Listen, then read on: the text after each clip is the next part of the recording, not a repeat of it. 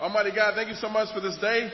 Thank you for waking us up to another day and giving us this opportunity to be here and to worship you.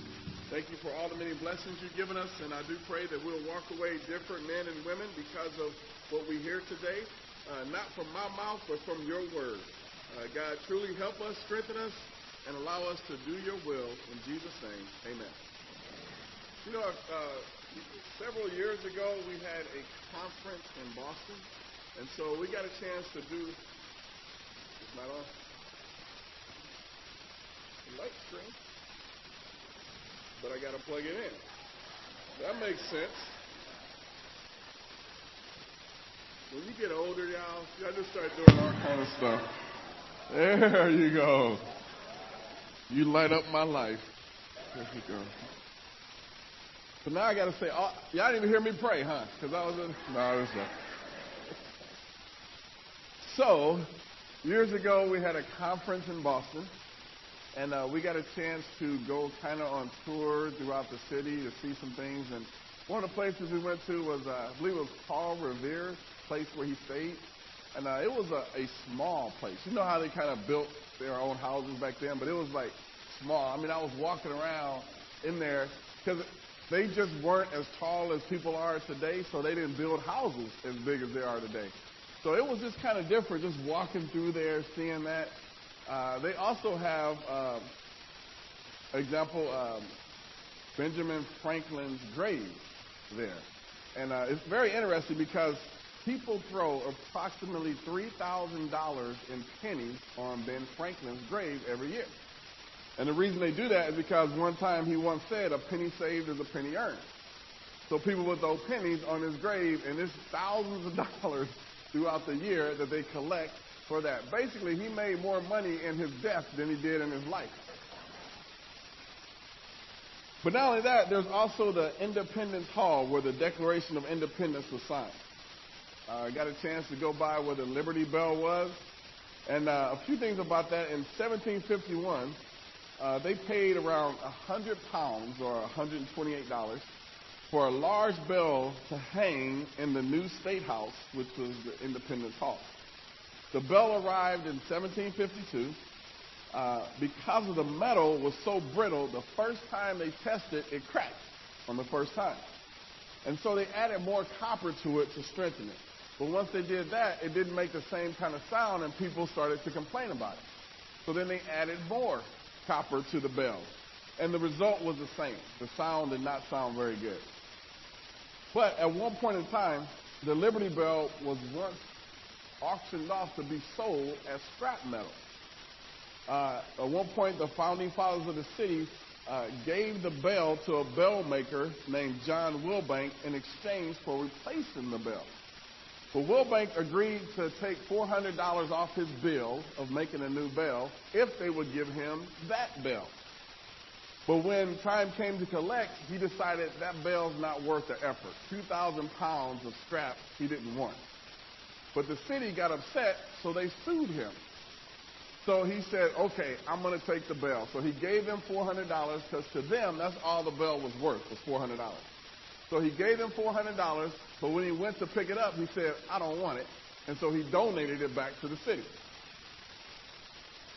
Because all it was worth to them was $400 and meaningless. Wilbank didn't believe that the bell was worth the trouble of even hauling it away. And he was right because the bell was so structurally damaged and it wasn't very good. But it was only rung a couple of times after that because of how weak the metal was. There's a time when no one even wanted the Liberty Bell. It was cracked and useless and good for nothing. And yet today, in order to get into the building where you can see the Liberty Bell, you have to go through a metal detector. They got guards all around it. Because now it's so valuable because once it let freedom ring at one point in time. They rang that bell saying the Declaration of Independence was signed. This is a statement of freedom for everyone. You know, it's important for us to remember that the Liberty Bell is valuable, not because of its value as a bell, but because it had once been rung, again, letting us know that the Declaration of Independence is signed and freedom is there. This is Black History Month. And during this month, we honor men and women who have let freedom ring, who have declared freedom in many different ways. Not just for African Americans, but for all minorities, all people. Example, Martin Luther King.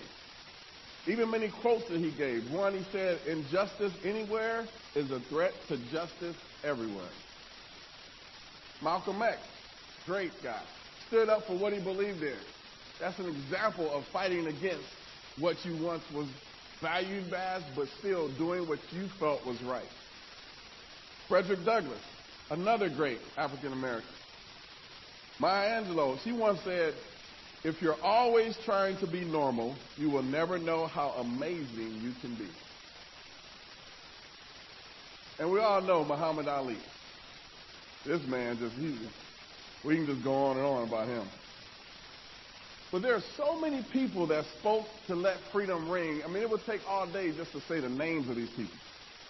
Now, biblically, we're told stories of people who, as well, are now household names because they also spoke to let freedom ring.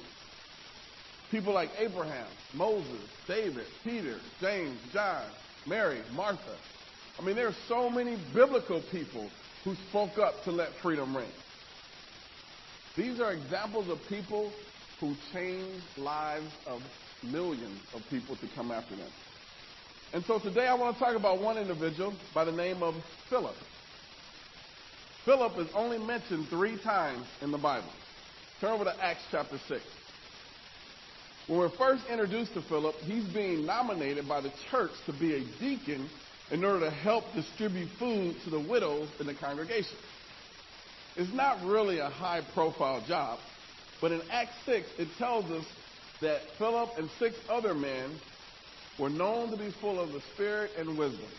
In Acts 6, verse 1, "In those days when the number of disciples was increasing, the Grecian Jews among them complained against the Hebraic Jews because their widows were being overlooked in the daily distribution of food. So the 12 gathered all the disciples together and said, 'It would not be right for us to neglect the ministry of the Word of God in order to wait on tables. Brothers, choose 7 men from among you who are known to be full of the Spirit and wisdom. We will turn this responsibility over to them and will give our attention to prayer and to the ministry of the Word.' This proposal pleased the whole group. They chose Stephen, a man full of faith and of the Holy Spirit. Also Philip, Prochorus, and 5 other men." So, not too long after that, Philip was given this responsibility. Now, King Herod, at this time, he began to persecute the church. And even to the point that he had the apostles James executed and Peter put in prison. So many Christians, including Philip, feared for their lives and went to different cities. Now, Philip went north about 35 miles to a region of Samaria, and he began to preach the word of God in Samaria. Now, we're not told how big this city was, but as soon as he arrived, he began preaching the word of God and converted pretty much the entire city. But as far as we know, he was never an ordained minister. He never went to seminary or Bible college. Philip was just preaching the word as a faithful disciple. And as a result, this deacon of the church changed the lives of so many people. In addition, because he was open to allowing God to use him, God gave him additional missions to accomplish. Look in chapter 8, Acts chapter 8, verse 26. Acts chapter 8, verse 26. "Now an angel of the Lord said to Philip, 'Go south to the road, the desert road, that goes down from Jerusalem to Gaza.' So he started out. And on his way, he met an Ethiopian eunuch, an important official in charge of all the treasury of Candace, queen of the Ethiopians. This man had gone to Jerusalem to worship. And on his way home, he was sitting in his chariot reading the book of Isaiah the prophet. The Spirit told him, 'Go to that chariot and stay near it.' Then Philip ran up to the chariot and heard the man reading Isaiah the prophet. 'Do you understand what you're reading?' Philip asked. 'How can I,' he said, 'unless someone explains it to me?' So he invited Philip to come up and sit with him. The eunuch was reading this passage of Scripture. He was led like a sheep to the slaughter, and as a lamb before the shearer is silent, so he did not open his mouth. In his humiliation, he was deprived of justice. Who can speak of his descendants? For his life was taken from the earth. The eunuch asked Philip, "Tell me, please, who is this prophet talking about, himself or someone else?" Then Philip began with that very passage of Scripture and told him the good news about Jesus. As they were traveling on the road, they came to some water, and the eunuch said, "Look, here's water. Why shouldn't I be baptized?" And he gave orders to stop the chariot. Then both Philip and the eunuch went down into the water, and Philip baptized him. When they came up out the water, the Spirit of the Lord suddenly took Philip away, and the eunuch did not see him again, but went on his way rejoicing. Philip, however, appeared in Assos and traveled about preaching the gospel in all the towns until he reached Caesarea. Philip was sent to preach to a high official, to the queen of Ethiopia, the treasurer, bigwig. Now, why would God send Philip to such an important person? You would think, why not send Peter or James, John? Why not bring out the big guns to talk to this person? Because they have so much influence. And they can talk to the queen, and they can probably take over the country. I mean, we can share the gospel. You better send in the best. But God didn't do that. He wasn't into sending in the big guns. Why Philip? He wasn't nearly as important as the other guy. But God said, no, I need Philip to go talk to this Ethiopian eunuch. And this isn't out of the ordinary. God does this kind of stuff all the time. Realize this. Remember Paul's conversion. He's on his way to persecute Christians, and he meets Jesus on the road to Damascus. He's blinded. He's knocked off his horse. Then we're talking about the Apostle Paul. Other than Jesus, probably one of the greatest men of all time back then. A guy who wrote a fourth of the New Testament. A guy who opened up churches and doorways all over. So here's Paul in need of help. Did he send one of the big guns? Nope. Did he send Jesus' half-brother, Jude or James? Nope. One of the apostles? Nope. Who did he send? Ananias. Now, how many times is Ananias even mentioned in the Bible? One time. Look in Acts chapter 9, verse 10. Acts chapter 9, verse 10. In Damascus, there was a disciple named Ananias. The Lord called to him in a vision. Ananias. Yes, Lord, he answered. The Lord told him, go to the house of Judas on Straight Street and ask for a man from Tarsus named Saul. He is praying. In a vision, he has seen a man named Ananias come and place his hands on him to restore his sight. Lord, Ananias answered, I have heard many reports about this man and all the harm he has done to your saints in Jerusalem. And he has come here with the authority from the chief priest to arrest all who call on your name. But the Lord said to Ananias, go. This man is my chosen instrument to carry my name before the Gentiles and their kings and before the people of Israel. I will show him how much he must suffer for my name. Then Ananias went to the house and entered it. Placing his hands on Saul, he said, Brother Saul, the Lord Jesus, who appeared to you on the road as you were coming here, has sent me so that you may see again and be filled with the Holy Spirit. Immediately something like scales fell from Saul's eyes, and he could see again. He got up and was baptized. And after taking some food, he regained his strength. Amazing story. We don't know if Ananias was even a leader in his church. We don't know if he was a deacon. It didn't say Deacon Ananias. We don't know if he even did a communion talk. You know nothing about this guy. So why would God use the second string to convert one of the most powerful, influential men? Why would he not send in the big guns, the big wigs, to convert such a man as this? Because the good news isn't to be shared by just the influential, popular people of the church. The good news is to be shared by everybody who's a disciple of Jesus. Bringing people to Christ is for all believers. If we say we believe, we need to share. Psalms 100, verse 3. This is what it says. Know that the Lord is God. It is he who made us. We are his sheep. We are his. We are his people, the sheep of his pasture. Now here's the question. Besides wool, what do sheep produce? Sheep. They produce wool or they produce more sheep. Sheep produce sheep. God says, you are my sheep of my pasture. Your role is to produce more sheep. Now I'm going to say that again because that didn't get all the way through the congregation. It got right here. Sheep produce sheep. If we are the sheep of his pasture, we need to produce sheep for his pasture. So how can we prepare ourselves for that? That was all my introduction. Now we're getting into it. So how can I prepare myself if I'm his sheep to produce more sheep? I got 3 simple things for you. Number 1, you got to be excited. You got to be excited. Wait a minute, hold on, wait, what do you mean? No. You don't have to be up front as the big gun.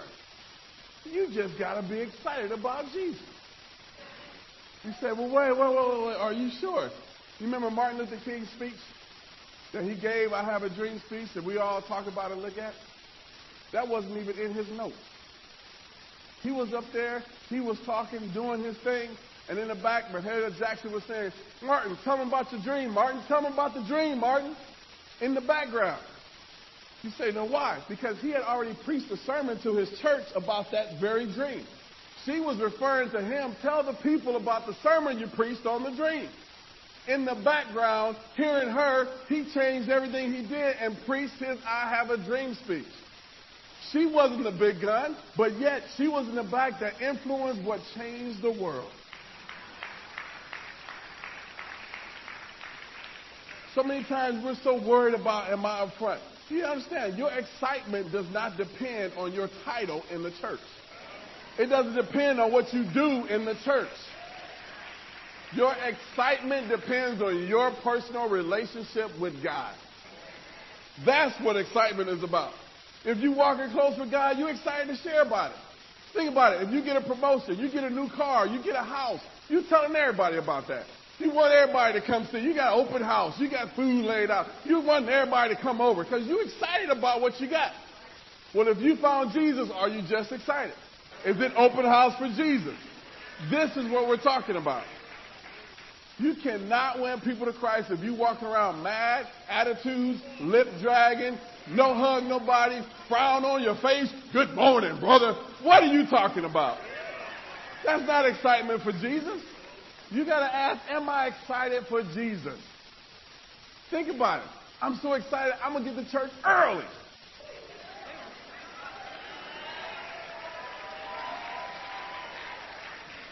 I'm so excited, I'm walking in at 10:45. See? We just got to ask, are you excited? Now, we can all say, yeah, but your life shows if you're excited. Everybody can say it, especially on Sunday morning. I got up and I went. I'm excited. That don't mean you're excited. Because you go to work, and we ain't all excited about going to work. But you do what you got to do. That is not what your relationship with God should be. I'm just doing what I got to do. Are you excited about Jesus? See, that's the only way sheep can produce sheep is if you're excited. But if somebody's looking at your life and you are just probably at a different, worse place than they are, how can they be excited about coming to church? If all we do is complain, argue, every time somebody says it's this, you say it's that. Every time something happens, we're the negative side of it. Oh, yeah, you want to come to church too, by the way? What? Why? I could be more excited at home watching Rachel Ray than watching you. Excitement. Look in Acts chapter 8, verse 29. Acts chapter 8, verse 29. It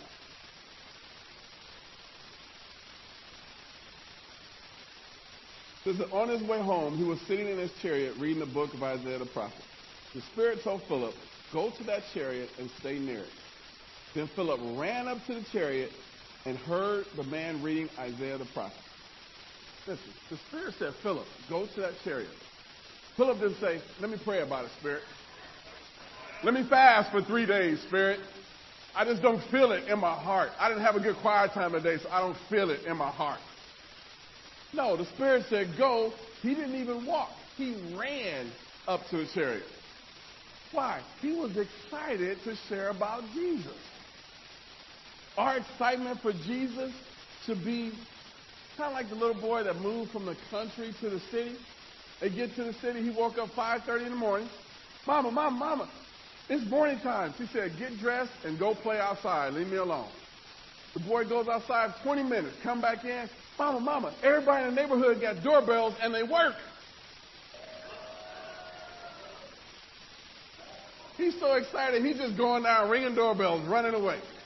He's just glad to be out the country and be around other people. Guys, how excited are you about Jesus? Just a personal question. Don't raise your hand, don't answer out loud. But think about it. How excited? I didn't say do you love him. I know you love him. How excited are you about Jesus?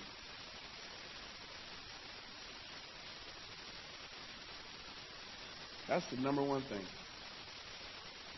Excitement about Jesus. Number two, in order for us to make more sheep, we got to also be available. You need to be excited, but you need to be available. Again, look in Acts 8, verse 39.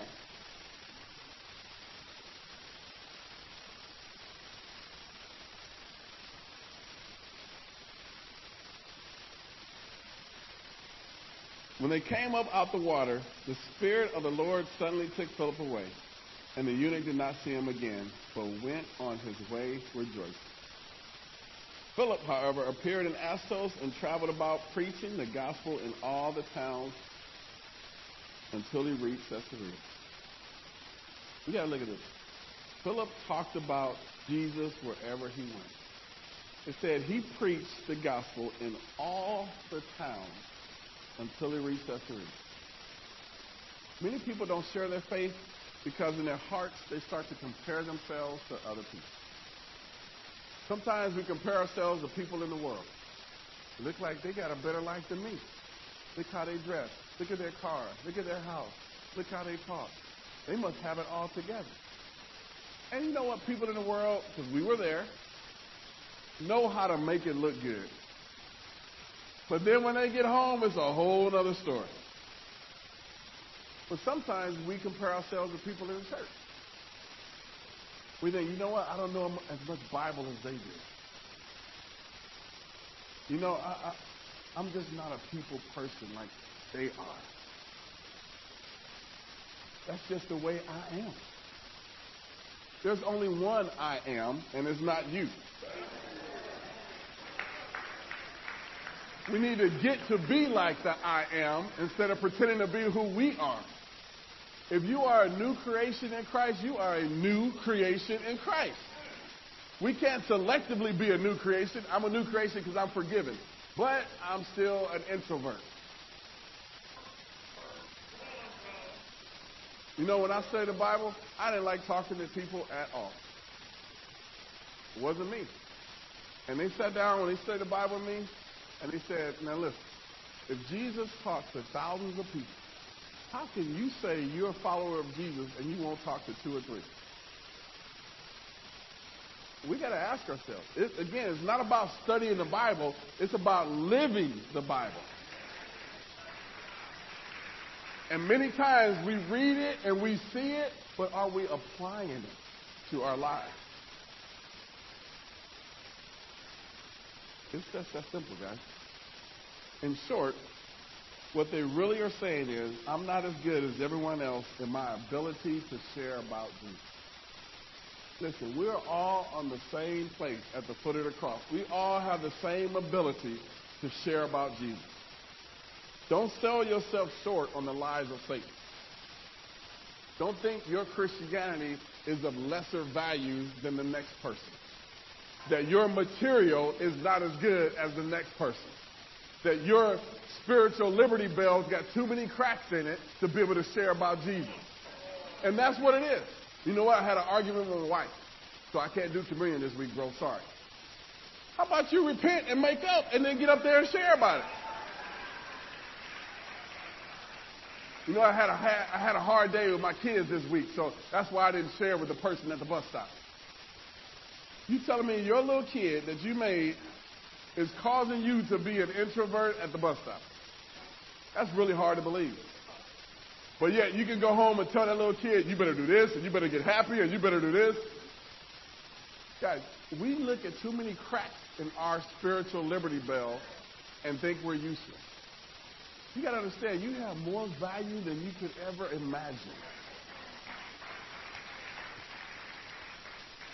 See, your value in sharing about Jesus is not your ability, it's your availability. Are you available for God to use?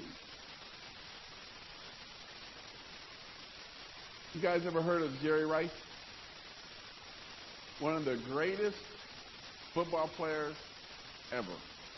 He played for the San Francisco 49ers, other team, but 49ers. You know them, the team Kansas City just beat for the Super Bowl. Yeah. But he's now in the Hall of Fame. Even if he played against them, they probably still would have lost. But he was so good. There were so many colleges coming after him in high school. Bigwig colleges. But once he was interviewed on BET, and they said, why would you attend a small, obscure university like Mississippi Valley State when all these other big colleges are coming after you, like UCLA? He said, of all the colleges that recruited me, Mississippi Valley State was the only school to come to my house to give me a personal visit. He was won over by this obscure little small college because those scouts went to his house, sat down, and had one-on-one conversation with him and shared with him. They didn't just call him or send him letters. They went to him and shared with him. So now this little bitty college that nobody knew about produced one of the greatest football players ever. He still has records that people won't catch because he is just that good. Guys, we underestimate not ourselves, but God and how much he can use you. I'm insignificant. I don't know nothing. I'm this and that.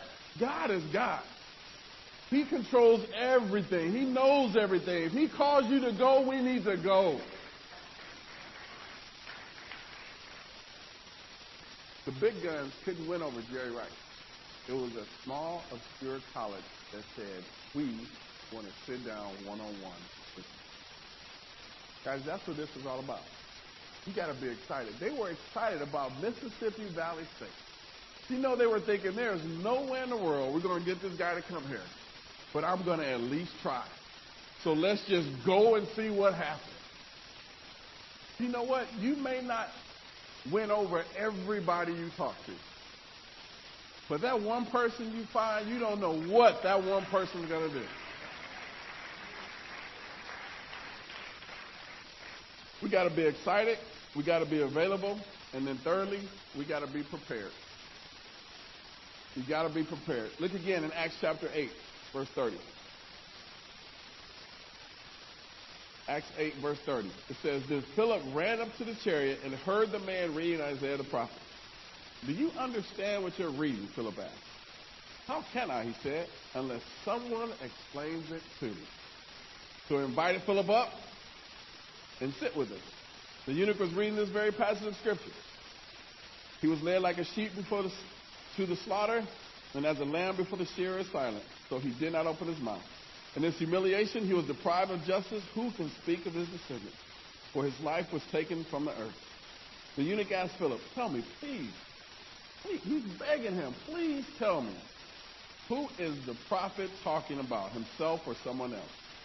Then Philip began with that very passage of Scripture and told him the good news about Jesus. Here's the thing. Philip didn't say, you know what? Stay there for a moment. Let's go back and let's talk about look what Moses did and look what David did. No. He said, I'm going to take you where you're at. And from there, I'm going to help you see Jesus. Guys, we've got to take people where they are. You're going to meet people, they're going to be emotional all over the place. They're going to be low. They're going to be in the middle. Some of them are going to be able to talk clearly. Some can't talk. Some can't read. Some can't hear things. There's going to be all kinds of people. And you know what? We need every single one of them in God's church. Our problem is sometimes we look for people like us because that's where we feel comfortable. You know what? Some of us need to find somebody that's just the total opposite of you to help them, but to help you as well. You say, well, why is that? Because we're not used to being out of ourselves. We're not used to changing to help win over souls. Paul said he'll do whatever to win as many souls as possible. So here's the key. We all said that when we were baptized. Jesus is Lord. I'll go anywhere. I'll do anything. I'll die for Christ. When you talk to somebody that's totally different than you, I'll get their number and give it to somebody else. Why? You have no idea how many people give Lauren and myself other people's phone numbers. You met them? Invite them to church, sit down with them, talk with them. I'll be happy to meet them. But just because you got a number, do I need to do everything? That's like, I might as well go through the phone book and just start passing out numbers. Hey, I got a number, I got a number, I got a number. Sometimes we're so scared, even though we met the person, we're so scared, we want to just pass them off and say, I've done my duty.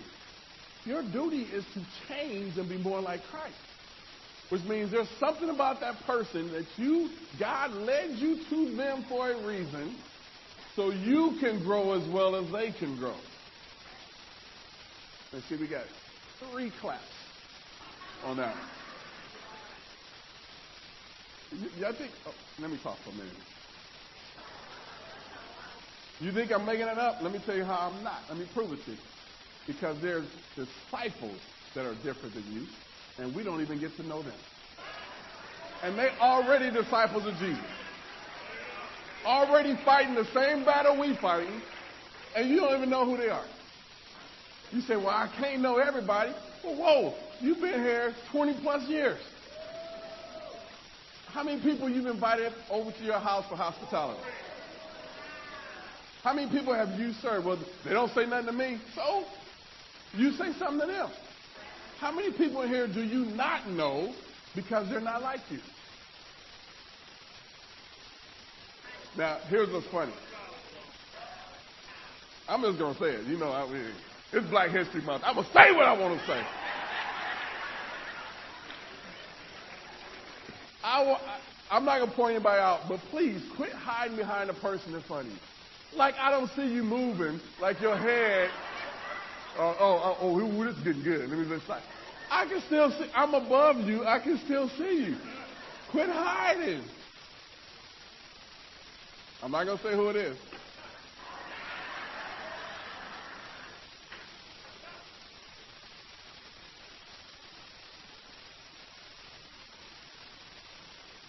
Look at verse 26. Acts 8:26. Now an angel of the Lord said to Philip, go south to the road, the desert road, that goes down from Jerusalem to Gaza. And how does Philip respond? Verse 27. So he started out. Again, he didn't ask questions. So if I'm on that road and it starts going left or right, which way should I go? What if I'm on that road and there's like a lion out here like 5 miles away? And and that's what we do sometimes. We have a clear mission, but yet we start asking so many questions because you don't want to do it. So let me ask enough questions to confuse everybody and drag this thing out. Now the chariot's going to another city because I done asked 17 questions. You ain't Oprah Winfrey doing an interview. Go means go. But yet we don't do it. I promise you, somehow this week, the Spirit is going to call you to share your faith with somebody. And the question is going to be, are you going to sit there and ask questions, or are you going to go because the Spirit prompted you to go? What I mean is this. You're like, man, that person, I feel like they open. And then next thing you know, no, Satan telling me they open. They ain't really open. Don't worry about them. Now you're going to sit there, is that Satan or is that an angel? Is that Satan or an angel? Then they're going to get on the bus, they're going to be 5 stops down as you're sitting there having that conversation. The Spirit prompts you to go, you need to go. If you go and they say no, that's between them and God. But sometimes we need to stop playing God and stop playing the devil's advocate and just do what the Spirit says. Why? Because every once in a while, God will give you those kind of opportunities. Let's close out in John chapter 8. John chapter 8. This is scripture we know, but let's talk about it for a minute here. Verse 31. John 8:31. To the Jews who have believed him. So first of all, he's talking to believers. He's not talking to people who are worshiping pagan idols and Molech and all that stuff. These are people that have followed him in the desert. They hot, they smell bad, they hungry. They've been out there all day in the desert. And then all of a sudden, Jesus turned around and said, wait a minute. I know y'all believe me, but let me tell you this. If you hold to my teaching, then you will know the truth, and the truth will set you free. Then you know some of them are thinking, because some of them might have been from the Bronx.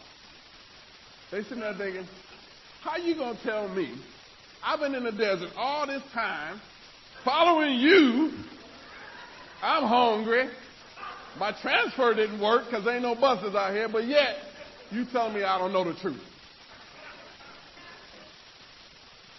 I'm just playing, Amanda. I'm just playing. Why? Because they start getting upset because he laid it out there. It's not a matter of you believing. It's a matter of you holding to the scriptures. You know the truth then you can be set free. So what does that mean? That means we are the sheep of his pasture. If you are a disciple of Jesus and he really is Lord of your life, then you know the truth. So you are set free. But there's a whole lot of other people out there that are trapped. So our job is to release those prisoners that are trapped. How do you do that? You share the truth with them. Will everybody listen to the truth? No, they're not going to listen to the truth.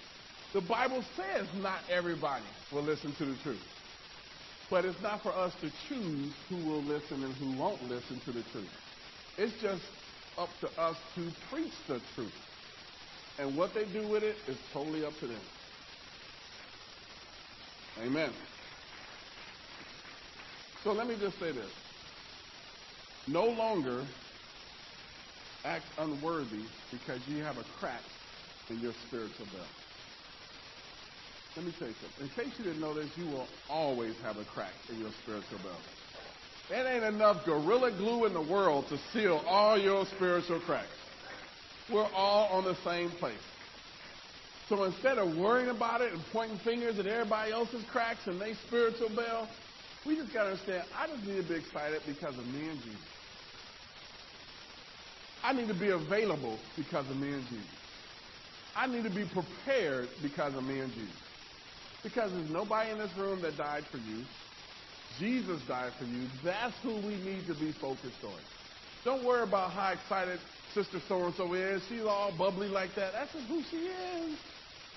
Well, great. How about you spend time with her so you can become more like that then? Instead of looking at people that are different and we pushing away, maybe we need to pull and draw closer to them so we can imitate that. Guys, again, God is not going to send in the big guns to win over this city. What he's going to do is he's going to send in everybody to win over this city. Big guns, little gun, pistol. You could be a super soaker, all he cares. He just wants you to get in there. It took a little while, but he just wants you to get in there and just share about Jesus. Guys, I love you. We are doing great in the Bronx, but listen to me. We got to let freedom ring in the Bronx. We got to ring that bell. Don't worry about the cracks. If you ring in your bell and you get another crack, you know what? We got people here to help you. We'll do what we can, but listen, it's up to you to preach the good news. And to God be the glory. Amen.